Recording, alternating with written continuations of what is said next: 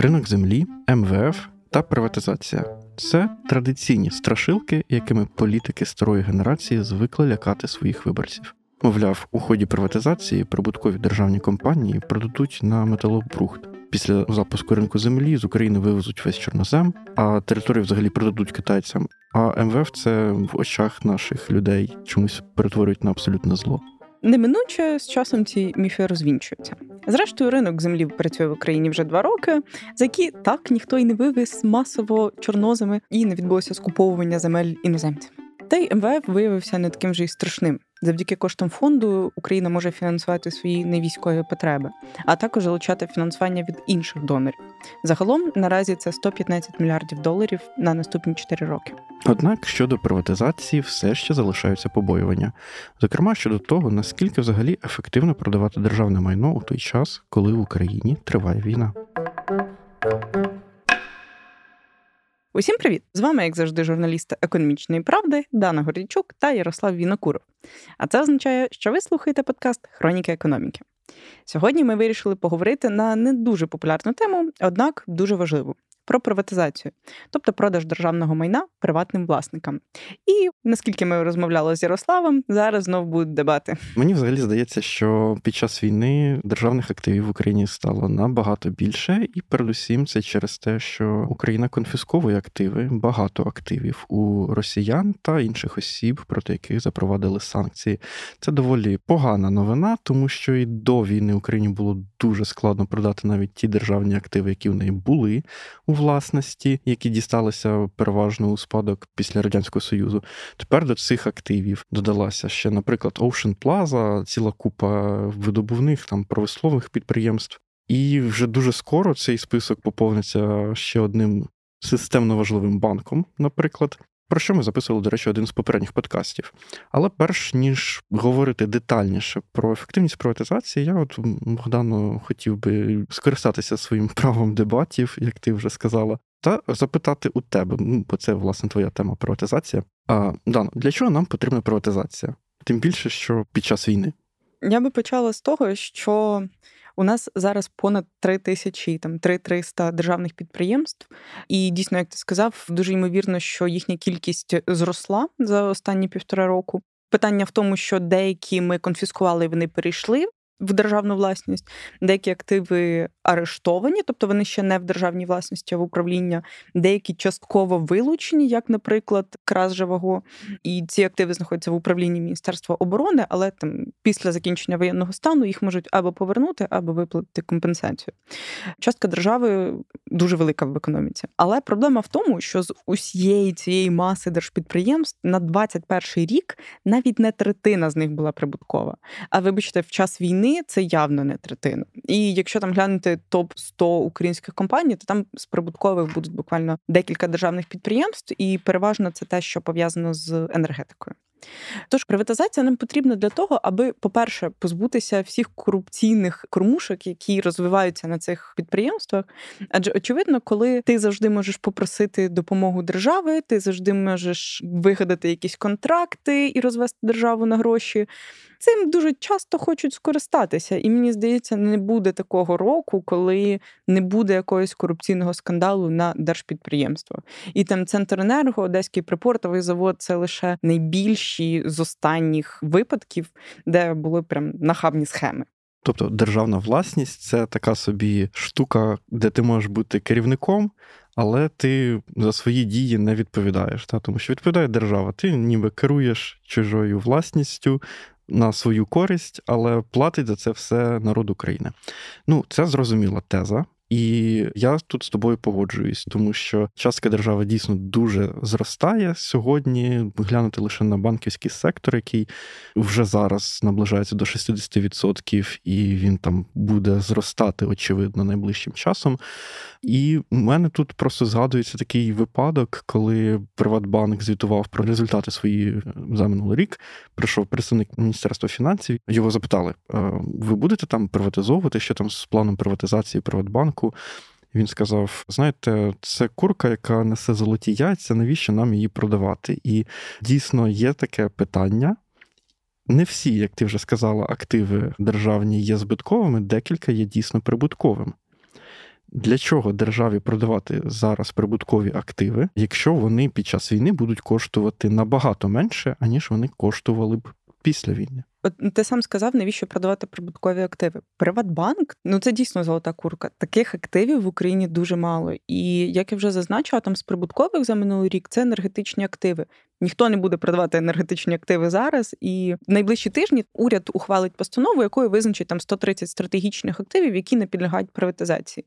Я цього списку, звісно, не бачила, але можу і так сказати, що там точно буде Нафтогаз, Енергоатом, Укренерго. Дійсно важливі енергетичні компанії. Стратегічні, так. Ніхто їх не буде приватизовувати. Але йдеться про те, що чимало об'єктів великої приватизації насправді збиткові. Вони не те, що не приносять нам золотих яєць, вони, вибачте, забирають гроші з бюджету. І ОПЗ – це один з таких прикладів. І не забуваємо, що всі ці активи, вони дуже часто обтяжені великою кількістю судів, історіями з олігархами, які хочуть викачати ще більше коштів з них. Відповідно, для держави це, по-перше, ризик, по-друге, збитки, яких можна уникнути, якщо ці активи передати в приватні руки. Бо в приватних руках тобі невигідно, щоб актив не працював. Я з тобою погоджуюсь знову, але ти мене не переконала в одному моменті. Є підприємства, які сьогодні збиткові, але вони, по суті, от той самий Одеський припортовий завод, він свого роду є унікальним підприємством. Зараз він обтяжений різними схемами, різними судами, фірташем і так далі. Але, по суті, якщо його очистити, цю історію, і якби не було війни, його можна було продати за дуже високою ціною. Тоді в мене виникає питання, я не знаю, можливо, в тебе воно не виникає, і ти поясниш чому, але от чому б нам, поки йде війна, дійсно не зайнятися тим, щоб ці активи вичистити від цієї історії з судами і фірташем, і коли війна закінчиться, і у нас дійсно буде попит серед іноземних, в першу чергу, інвесторів, для яких буде дуже круто інвестувати в Україну, для яких це буде і іміджовою історією, по-перше, і, по-друге, це буде просто цікаво з інвестиційної точки зору. Чому б не продати тоді цей вичищений, класний актив і заробити для держави чимало коштів? Тому що не варто забувати, що приватизація – це спосіб держави покрити дефіцит бюджету. І дефіцит бюджету є сьогодні, але він буде після війни, тому що ми понабирали багато боргів, їх треба буде віддавати. Це дефіцит, він залишатиметься. Чому нам так не зробити? От в чому спішка продаватися саме сьогодні? Я згодна з тим, що це дебатована дуже тема, і не дарма насправді. Тому що дійсно ось ця альтернативна вартість, а якщо ми його продамо пізніше і отримуємо більше. Але, на мою думку, це не історія, коли нам потрібно тягнути, чекати кращих умов. От та сама була історія з ковідом, коли ми зупинили велику приватизацію, бо, можливі махінації можемо задешево продати. Але проблема в тому, що ми оцей правильний момент вже шукаємо 30 років. І він ніколи не настає. А ці активи, вони продовжують плодити корупцію, вони продовжують наносити державі збитки. І от ти кажеш про дефіцит, про фінансування дефіциту. Але мені здається, якщо прямо зараз, на умовний ОПЗ знайдеться хороший інвестор, який візьметься за цей актив, порозбирається з судами, порозбирається з боргами, гаразд, мені здається, ОПЗ – це не найкращий тут ж приклад. Але давай візьмемо щось покраще, давай візьмемо ОГХК. Розшифруй ОГХК. Об'єднана гірничо-хімічна компанія. Це один з об'єктів великої приватизації, який там вже готувався, вже виставлявся на аукціон. Я пам'ятаю цю історію, до війни була. Так, декілька разів його виставляли. То якщо на цей об'єкт зайде хороший інвестор, фактично до кінця війни він міг би вже потрохи розчистити його, і потім цей об'єкт нам буде податками приносити в рази більше, ніж він зараз може приносити. І, до речі, ОГХК – це якраз приклад прибуткової компанії.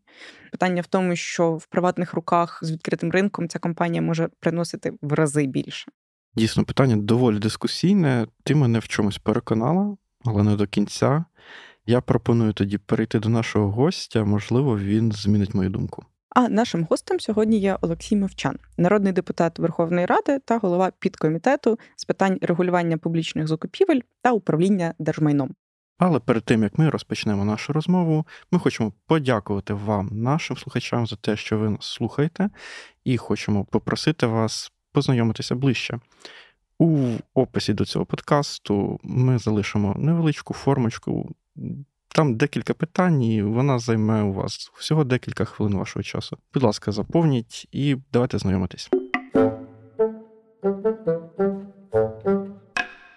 Дякую дуже, що приєдналися сьогодні до нас. Тоді давайте одразу до питань, без зволікань. Так, перше питання було у мене, і воно полягає взагалі в тому, чому ми вирішили зараз відновлювати приватизацію. Саме зараз, коли ще триває війна. Ми маємо продовжувати приватизацію, тому що наші старші покоління політиків, вони цього не зробили. І зараз ми це завершуємо. Чому вона зараз відбувається?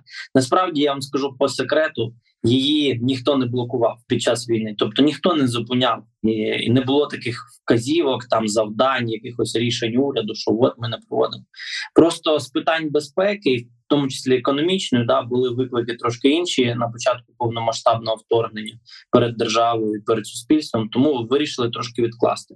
Паралельно влітку минулого року ми підготували і прийняли в другому читанні законопроект номер 7451, який якраз дав поштовх для спрощення і пришвидшення приватизації. Тобто сказали, коли вже стало зрозуміло, що умовно значну частину території ми утримуємо, то було прийнято рішення, що треба бізнесу, який релокується, дати можливість щось придбати швидко і за конкурентними умовами. І, власне, цей закон і був прийнятий. І це стало поштовхом для тієї приватизації, яка зараз відбувається досить таки активно. Чи є у вас розуміння щодо покупців на об'єкти великої приватизації? І давайте, мабуть, нагадаємо основні об'єкти, про які зараз йдеться. Дивіться, у нас є там ряд об'єктів великої приватизації, щодо яких вже прийнято рішення про приватизацію. Значить, це стандартні, ОПЗ, ОГКХ, Центренерго, Президент Готель в Києві. І з того, що я ще пам'ятаю, це ще є ЗТМК, Запорізький титаномагнієвий, і є ДЕВС, Дніпропетровський електровозоремонтний чи будівельний завод. Він дуже довго стояв, він не працює. Але потенційно для галузі Укрзалізниці він важливий. Дивіться, але це повний список із того, що може бути зараз приватизовано. У нас не так багато великих об'єктів, є там ще Енерговашмаш, Турбоатом, але, здається, їх приватизація припинена. Є ще ряд обленерго, там також питання, чи будуть їх зараз продавати. Найближчі до виходу на фініш на аукціон, як на мене, це ОГКХ і це оцей ДЕВС. ОГКХ, тому що він був підготовлений до приватизації, там працювали радники. Його двічі чи тричі виставляли? Його, можливо, раніше виставляли, але, дивіться, його не виставляли за нашої каденції.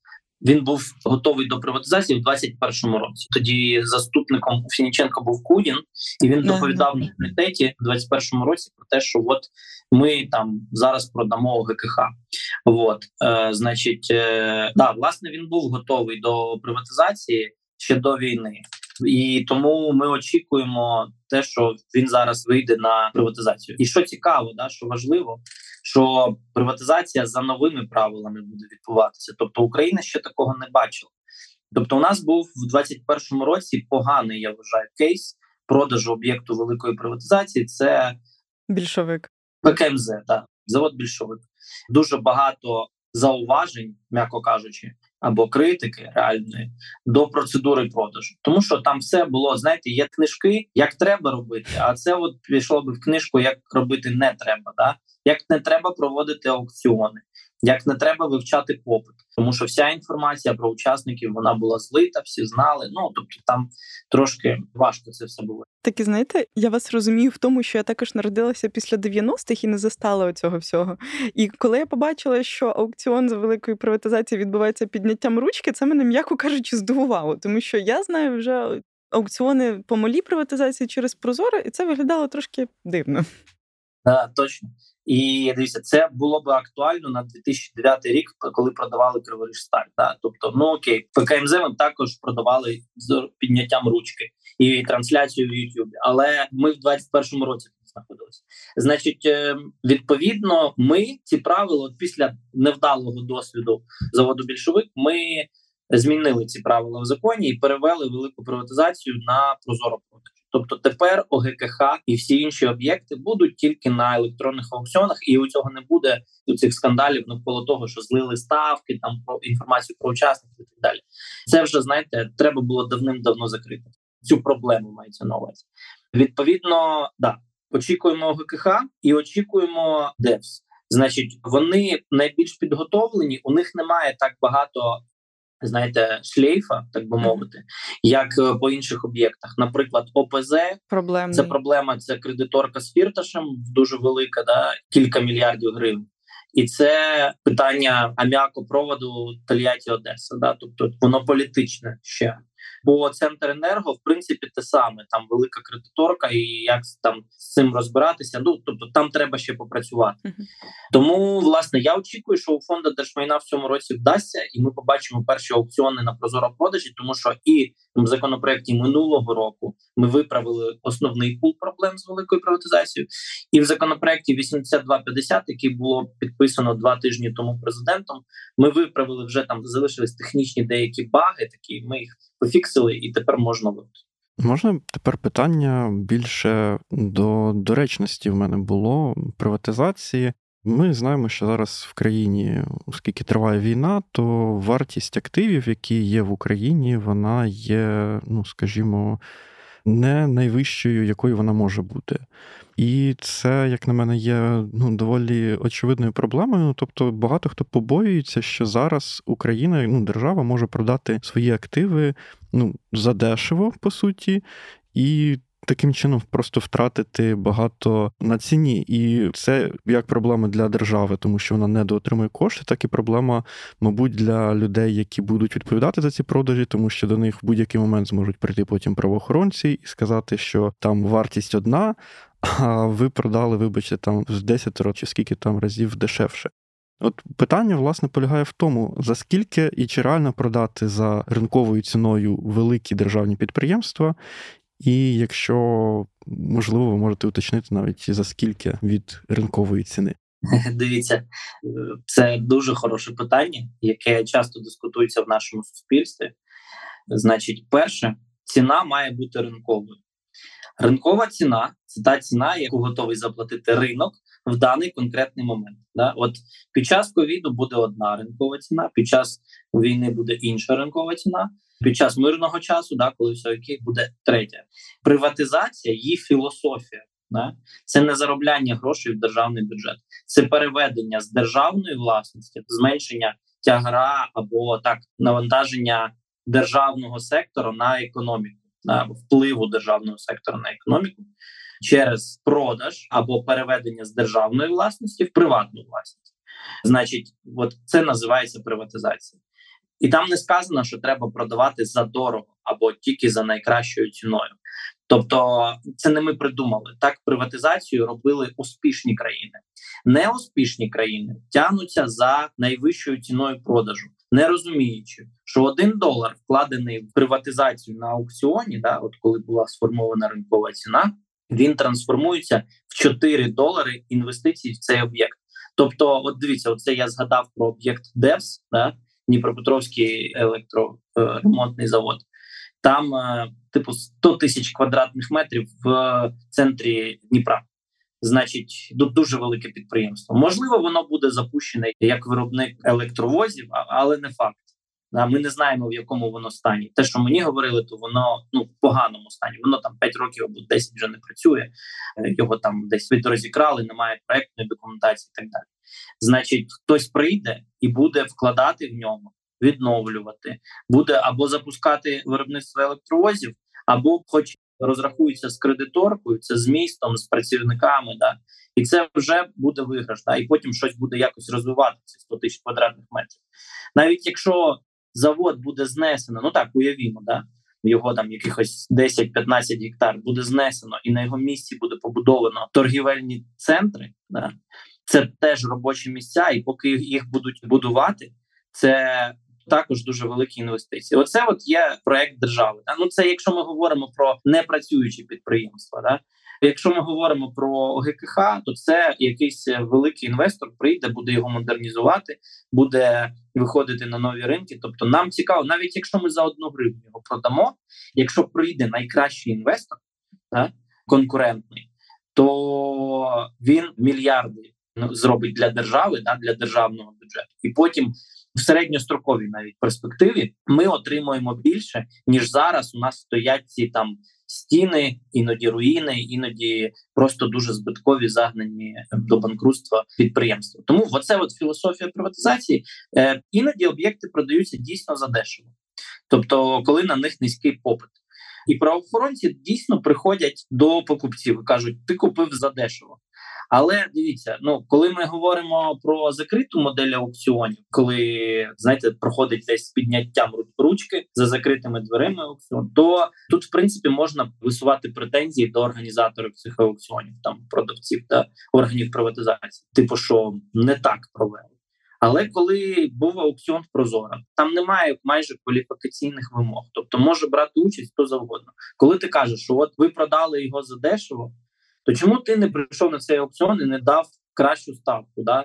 От. У нас був недавно захід по приватизації, там був один підприємець, сказав, що ви продали якийсь об'єкт задешево. Ми питаємо його, а за скільки б ти його купив? Він каже, там мільйонів за 20, а його продали там за 10. Вони кажуть, так і чого ти не прийшов, не купив? Він каже, так у мене немає цих грошей. Значить, ринок такий, що готовий заплатити тільки 10. От. Тому не проблема. Якщо будуть продавати задешево, ключове – це передача з державної в приватну власність, і потім економіка від цього виграє більше, ніж прямі надходження в держбюджет від операції купівлі-продажу об'єкту приватизації. А дозвольте мені тут вам трохи опанувати. Окей, ринок зараз такий, але ми розуміємо з вами, що потім ринок буде кращий після перемоги. Багато хто захоче купувати українські активи, і це очевидно, що Україна стане там привабливою країною біля Європи, і сюди дійсно будуть заходити інвестиції. Сьогодні ми розуміємо, що інвестиції як такі заходити навряд чи будуть, іноземні особливо, тому що іноземці не бачать Україну безпечним місцем. І вони розуміють, що там особливо великі підприємства, які мають велику площу, які належать державі. Якщо це буде ще й гучний процес продажу, росіяни обов'язково захочуть туди щось поцілити і якось спаскудити всю цю історію. І це там буде такий магніт для ракет. Відповідно, ніякі інвестиції сюди йти не будуть. Тому, як на мене, про той ефект, який ви озвучили, на сьогоднішній день, напевно, говорити все ж таки ми не можемо. Чому не може? Так будь-який об'єкт ви купуєте, якщо він продається зараз багато об'єктів. Купують українці. Так? У нас там є виключні випадки, коли приходили іноземці. Це правда. Значить, по великих об'єктах, великої приватизації, ми не знаємо. Рустем Умєров працює активно. І, давайте чесно, у нас такі об'єкти, як ОГКХ чи ОПЗ, це унікальний бізнес. Тобто це унікальні підприємства з технологією, тому, скоріше за все, там буде іноземний капітал. Через українські компанії чи напряму прийде, це інше питання. Але я очікую, що буде. Але коли ми говоримо про просто процес приватизації, він завжди має ефект. Дивіться, власність – це зобов'язання. Сьогодні ці зобов'язання тримає на собі держава. Утримувати там десь колективи, десь ці підприємства, іноді просто об'єкти. Об'єкт стоїть там якийсь будинок, умовний, приміщення. Ти його утримуєш там, за комуналку платиш, за землю і так далі. Коли туди приходить бізнес, він починає вкладати. Тому що просто так купити, ви купіть там зараз, не знаю, 3 квартири, або 10 квартир. Уявімо, що є там на це капітал. І просто сидіть, нічого з цим не робіть. Це нікому не цікаво. Тобто їх треба або в оренду здавати. Поки ви їх купите, зробите ремонт, попрацюють якісь будівельники. Їх вартість виросте вдвічі. Потім ви там будете здавати в оренду або ще якоюсь підприємницькою, або хостел зробите. Паралельно ще заплатити податки. Тому задача держави сьогодні в світі не володіти власністю землею, тому що у нас це завжди корупційна кормуха. Треба просто регулювати економіку. Оце задача. І, між іншим, є яскраві кейси приватизації, а є такі кейси приватизації, як у України і, наприклад, Російської Федерації. Україна фактично, між іншим, в 90-х повторила ганебну приватизаційну політику Росії, а не повторила те, що робили у Східній Німеччині в 90-94 році. Дивіться, в Східній Німеччині при об'єднанні Східної і Західної вони за 4 роки продали всю державну власність Східної Німеччини. Тож у них був фонд державного майна, якому віддали всю власність. Там залишилось кілька підприємств, не абсолютно все, але це стратегічні якісь об'єкти. Все, що не стратегічні, вони розпродали, і вони розпродали за низькою ціною, за скільки забирали насправді. Да? Задача було за 4 роки розпродати і закрити фонд державного майна Східної Німеччини на замок. От це успішний приклад. Тому я би хотів, щоб ми все-таки це реалізували і одного разу закрили фонд держмайна як агентство по приватизації. Да? І більше до цього питання не поверталося. Дозвольте просто, щоб резюмувати, тобто ви вважаєте просто, що продати державне майно зараз за будь-яку ціну, це буде вже, перемога сама по собі, тому що, зрештою, краще, щоб воно було в приватній власності, аніж у власності держави. Навіть якщо надходження будуть низькі. Так, ви правильно сказали, то тільки єдине, що треба додати, це в відкритий і конкурентний спосіб продати. Тому що якщо продати так, як в 90-х продавали, да, олігархам або там якимось конкретним групам, то я проти такої приватизації. Нехай краще воно в державній власності далі і буде. Якщо на відкритому аукціоні, тоді, коли будь-хто може прийти і за дійсно ринковою вартістю, да, тобто ринкова сформована ринком, тоді, да, яка би не була вона ринкова. А я ще хотіла запитати, от ви поки говорили, у мене згадалась така історія. Мені здається, коли минулий раз виставляли ОХХК на приватизацію, на конкурс, коли його оголошували, то там однією з проблем було те, що інвестори хотіли якісь гарантії щодо цього об'єкту. І мені от зараз цікаво, в п'ятницю на заході, про який ви згадували, також були виступи підприємців, які розповідали не про переслідування, але про відкриття кримінальних проваджень правоохоронцями після приватизації. І особливо, кричущим, мені здається, випадком є історія з приватизацією Усть-Дунайського порту. І відповідно таке питання, а яким чином ми можемо говорити зараз про приватизацію, наскільки це може бути успішним кейсом, особливо, якщо ми говоримо про міжнародних інвесторів, якщо дійсно є проблема того, що ви там купуєте активи держави, і до вас одразу приходять правоохоронці з кримінальною справою. Або у випадку ви згадали про ОПЗ, дійсно, купу судів. Або ГХК прийде якийсь лобіст і подасть в суд через, не знаю, якийсь продаж по прямому договору, який був 15 років тому. Як цим боротись? Я думаю, що ніяк. Перше, нам треба робити реформу правоохоронних органів, продовжувати і якраз робити реформу крізь призму зменшення тиску на бізнес. Це один із проявів їх активності. Просто через те, що це публічні активи, вони в прозоро, да, ми кажемо, красавчик інвестор заплатив там 100 мільйонів за якийсь там мотлох, умовно, да, іноді таке буває. Дунайський не про це, але є такі активи, які, знаєте, стояли роками, там, от ми в спорти бачимо, стоїть там 10 років закинути, там якийсь незрозуміло хто, проводить діяльність, розливають, щось там варять, і тут купують за велику суму грошей, ще інвестують тут щось. І тоді я вважаю цих інвесторів героями, якщо чесно. Тому нам треба продовжувати реформувати правоохоронні органи для того, щоб вони не ганялися за кожним покупцем. І все-таки розуміли цінність від їх героїзму. Друге, для великих об'єктів приватизації треба перевірити зараз, здається, до 25-го року у нас є гарантії того, що вони можуть використовувати англійське право для позовної роботи, для захисту цих активів. Тобто це в законі про приватизацію написано. І ми вже продовжували цей строк. Але це тільки для великих об'єктів. Тому це додаткова якась така гарантія.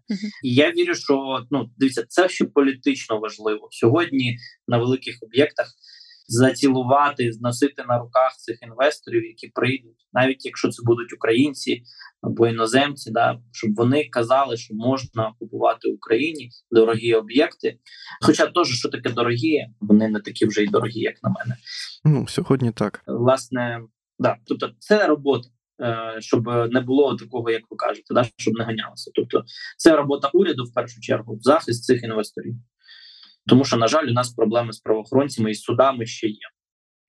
Власне, яким чином уряд може взагалі тут скажімо, цю проблему мінімізовувати. Тобто це має бути якийсь окремий законопроект, який має там надавати певні, я не знаю, гарантії чи зміни до процесуального законодавства. Ну, тобто, яким чином можна було б в теорії зробити так, щоб коли, от ситуація, так, продали об'єкт, хтось там, якийсь умовний БЕБ каже, ви його продали дуже задешево, там, чи якісь порушення, чи якусь формальну знайде зачіпку, і інвестор, який би він там не був чесний, чистий і так далі, до нього приходять правоохоронці, знову ж таки, якісь обшуки, якесь вилучення, якісь переслідування.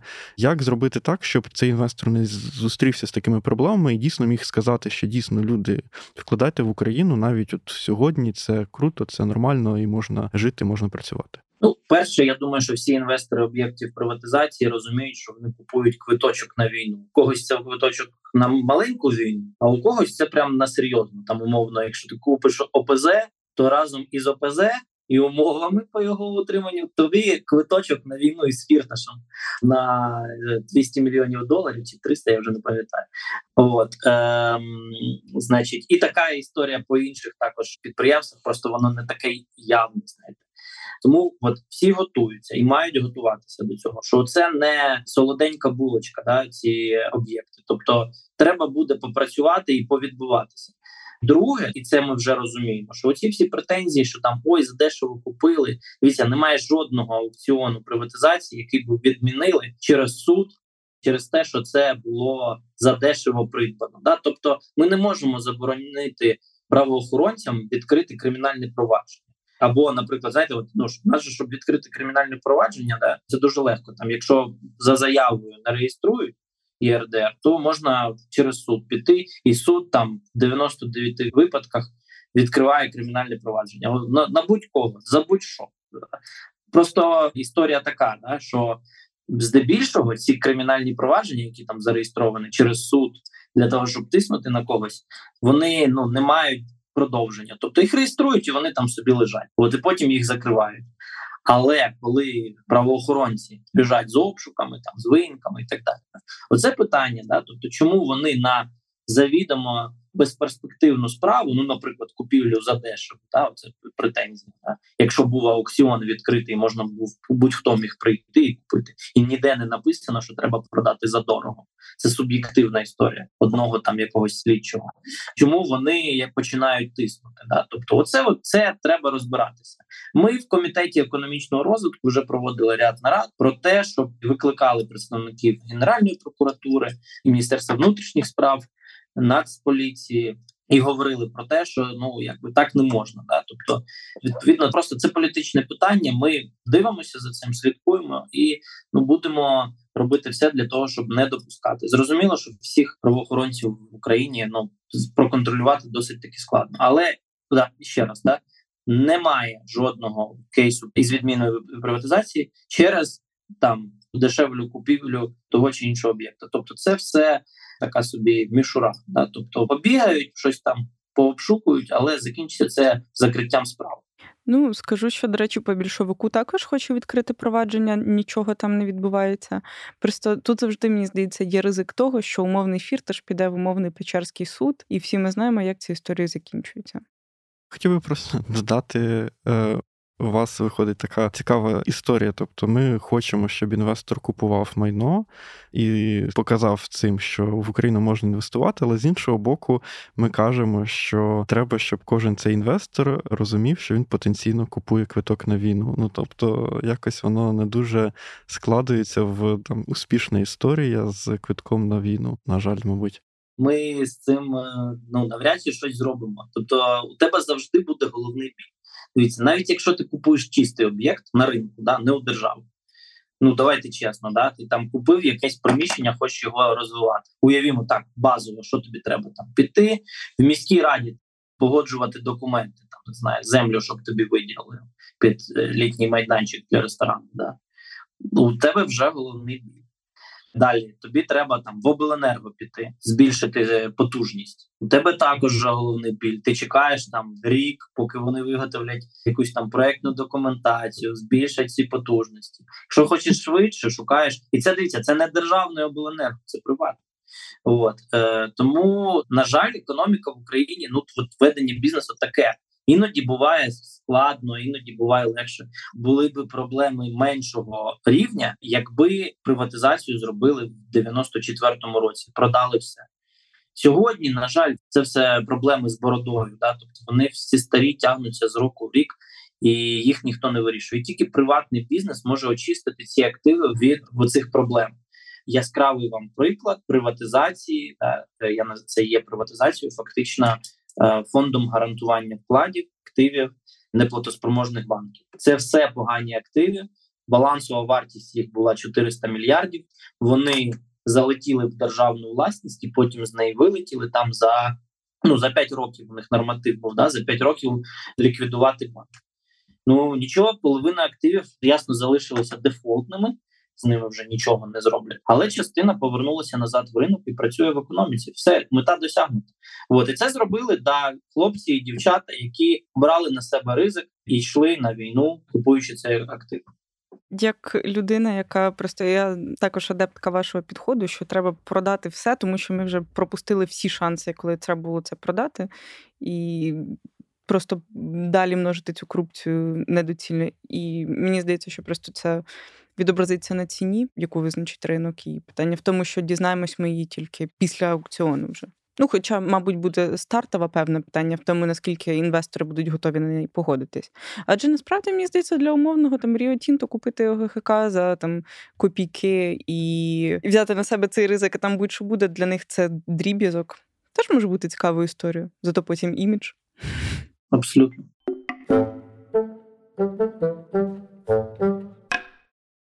Наступний такий невеликий блок, який би ми хотіли обговорити, це конфісковані активи росіян і вся історія, яка зараз відбувається довкола АРМА. І почнемо так здалеку. Конфісковані активи росіян передали Фонду державного майна. По-перше, питання, а чому взагалі Фонду державного майна? Наскільки я пам'ятаю, в постанові Кабміну немає визначено, що це ФДМ. Там на розгляд уряду, якщо я не помиляюся. По-перше, чому їх передали фонду саме? І по-друге, чому фонд нічого з ними не робить? Так, хороше питання. Перше, тому що це стало державною власністю. Значить, фонд державного майна відповідає за державну власність. А АРМА, агентство з розшуку і менеджменту арештованих активів, відповідає за арештовані активи. Тобто це не державна власність, це приватна власність, яка фактично заблокована. В цьому різниця. Тобто, тому ті активи, які після рішення ВАКСу були стягнуті в дохід держави відповідно до закону, до процедури про примусове вилучення активів Російської Федерації і по процедурі, передбаченої законом про санкції, пришвидшеною, ці активи стали державною власністю. Відповідно, ця державна власність, немає іншої організації, яка би спеціалізувалася саме на управлінні державною власністю. А чому тоді одразу так не написали в постанові? Чесно, це питання до уряду. Тобто ми, полісімейкери іншого рівня, ми бачимо, що фонд державного майна саме має управляти. Мабуть, дивіться, я можу припустити, чому не написали в постанові, тому що є активи, які не переходять в фонд державного майна. Наприклад, банки. Банки мають окремий режим регулювання, управління, навіть державні банки, і вони залишаються в Мінфіні, або якщо вони мають ознаки неплатоспроможності, то процедура банкрутства банків, вона відрізняється від процедури банкрутства інших підприємств, і вони там потім, їх активи залітають в фонд гарантування вкладів. Тобто, тому, мабуть, вони не написали що все одразу летить в фонд державного майна. А навіщо давати фонд? Для того, щоб він продав. Для того, щоб він продав ці активи швидко, через Прозоро, і гроші поклав в фонд ліквідації наслідків збройної агресії. Ця правова природа стягнутих в дохід держави активів, вона відрізняється від нашої загальної, стандартної державної власності. Тобто це не майно, яке діди будували, покоління, то, що з Радянського Союзу залишилось. Це майно, яке або купили, або створили російські інвестори, які сьогодні знищують інше наше майно. Тому ці інвестори мають заплатити за все, що вони знищують. У нас немає ніяких обмежень щодо продажу цих об'єктів. Там не буде великої, малої приватизації, там не буде соціальних обмежень. У нас в законі про приватизацію є, наприклад, категорії майна, які заборонені до приватизації. Якісь освітні заклади не можна продавати, охорони здоров'я, ще якісь майно НСТУ, державного управління справами, ще чогось. Да? Цього майна немає там. Це конкретні підприємства, які належали росіянам. Тому ми ці конкретні підприємства швидко продаємо на прозоро-продажі, і ці гроші, отримані ринкові, да, скільки ринок заплатить, ми віддаємо в фонд ліквідації наслідків збройної агресії. Оце те, що ми написали в законопроекті 8250, який президент підписав 2 тижні тому. А таке уточнення, якщо я не помиляюсь, то одна з відмінностей між великою і малою приватизацією полягала в тому, що мала приватизація – це балансова вартість, а велика приватизація – це от ті оцінщики, комісії, які визначають стартову ціну. Якщо в даному випадку немає поділу на малі великі об'єкти, як буде визначатися стартова ціна на них? Ну, от, умовно, Ocean Plaza, хто визначить, скільки вона коштує? Цього в законі ми не передбачили. Тобто це не обов'язково писати в законі. І зараз ми вже практика така, да, що це тільки в законі про приватизацію там розписали все, що можна і не можна. Знаєте, як, вибачте, інструкція до холодильника. І тому там кожен якийсь окремий нюанс він дуже важливий в макромасштабі. А ми написали про те, що процедуру продажу через прозоро-продажі цієї категорії активів і визначення стартової ціни затверджує Кабінет міністрів. Все. Кабінет міністрів скаже, якщо у них є балансова вартість, можуть стартанути з балансу. Якщо у них немає такої, да, то тоді проведуть оцінку і від неї будуть стартувати. Тобто там, або, наприклад, ми пробували вже в законі про приватизацію минулого року визначати, якщо немає балансової вартості, щоб не замовляти оцінку, визначали 1 квадратний метр за 1 гривню. Тобто є там 10 тисяч квадратів, от стартова ціна 10 тисяч гривень. Це для об'єктів малої приватизації так було. Тому хай Кабмін розбирається, я думаю, вони впораються з цим. Повернемось тоді до питання. От ви також сказали, що низка конфіскованих активів, вони досі не в фонді. Але от Ocean Plaza, я чому за неї згадала, бо вона точно передана, це нещодавно інформація була. А чому ці активи, ті, які вже у фонді, і якщо ви знаєте, скільки їх передано, чому вони там не здаються в оренду, не виставляються на приватизацію, чому вони досі зависають в фонді? А от я думаю, що ми найближчим часом за пару місяців вже побачимо перші аукціони. Та чому фонд не виставляли раніше? Тому що їм досить повільно це все передавали.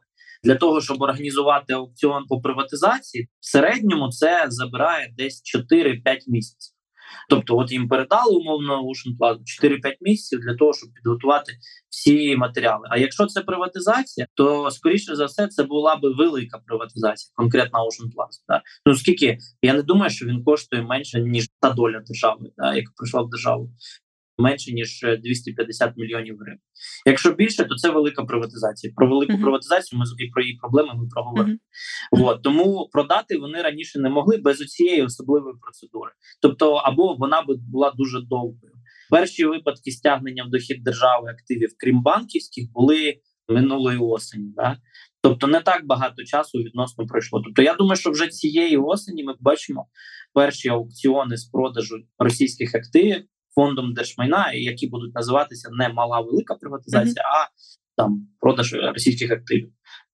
За цією пришвидшеною процедурою. А таке підсумкове невелике питання, от якраз до вас, як до законодавця. Бюджет на 23-й рік затверджувався вже, виходить, після перших конфіскацій. І, мабуть, в доході від приватизації ви передбачили певну суму від продажу конфіскованих активів. Чи, можливо, це йде іншою статтею, от я не знаю.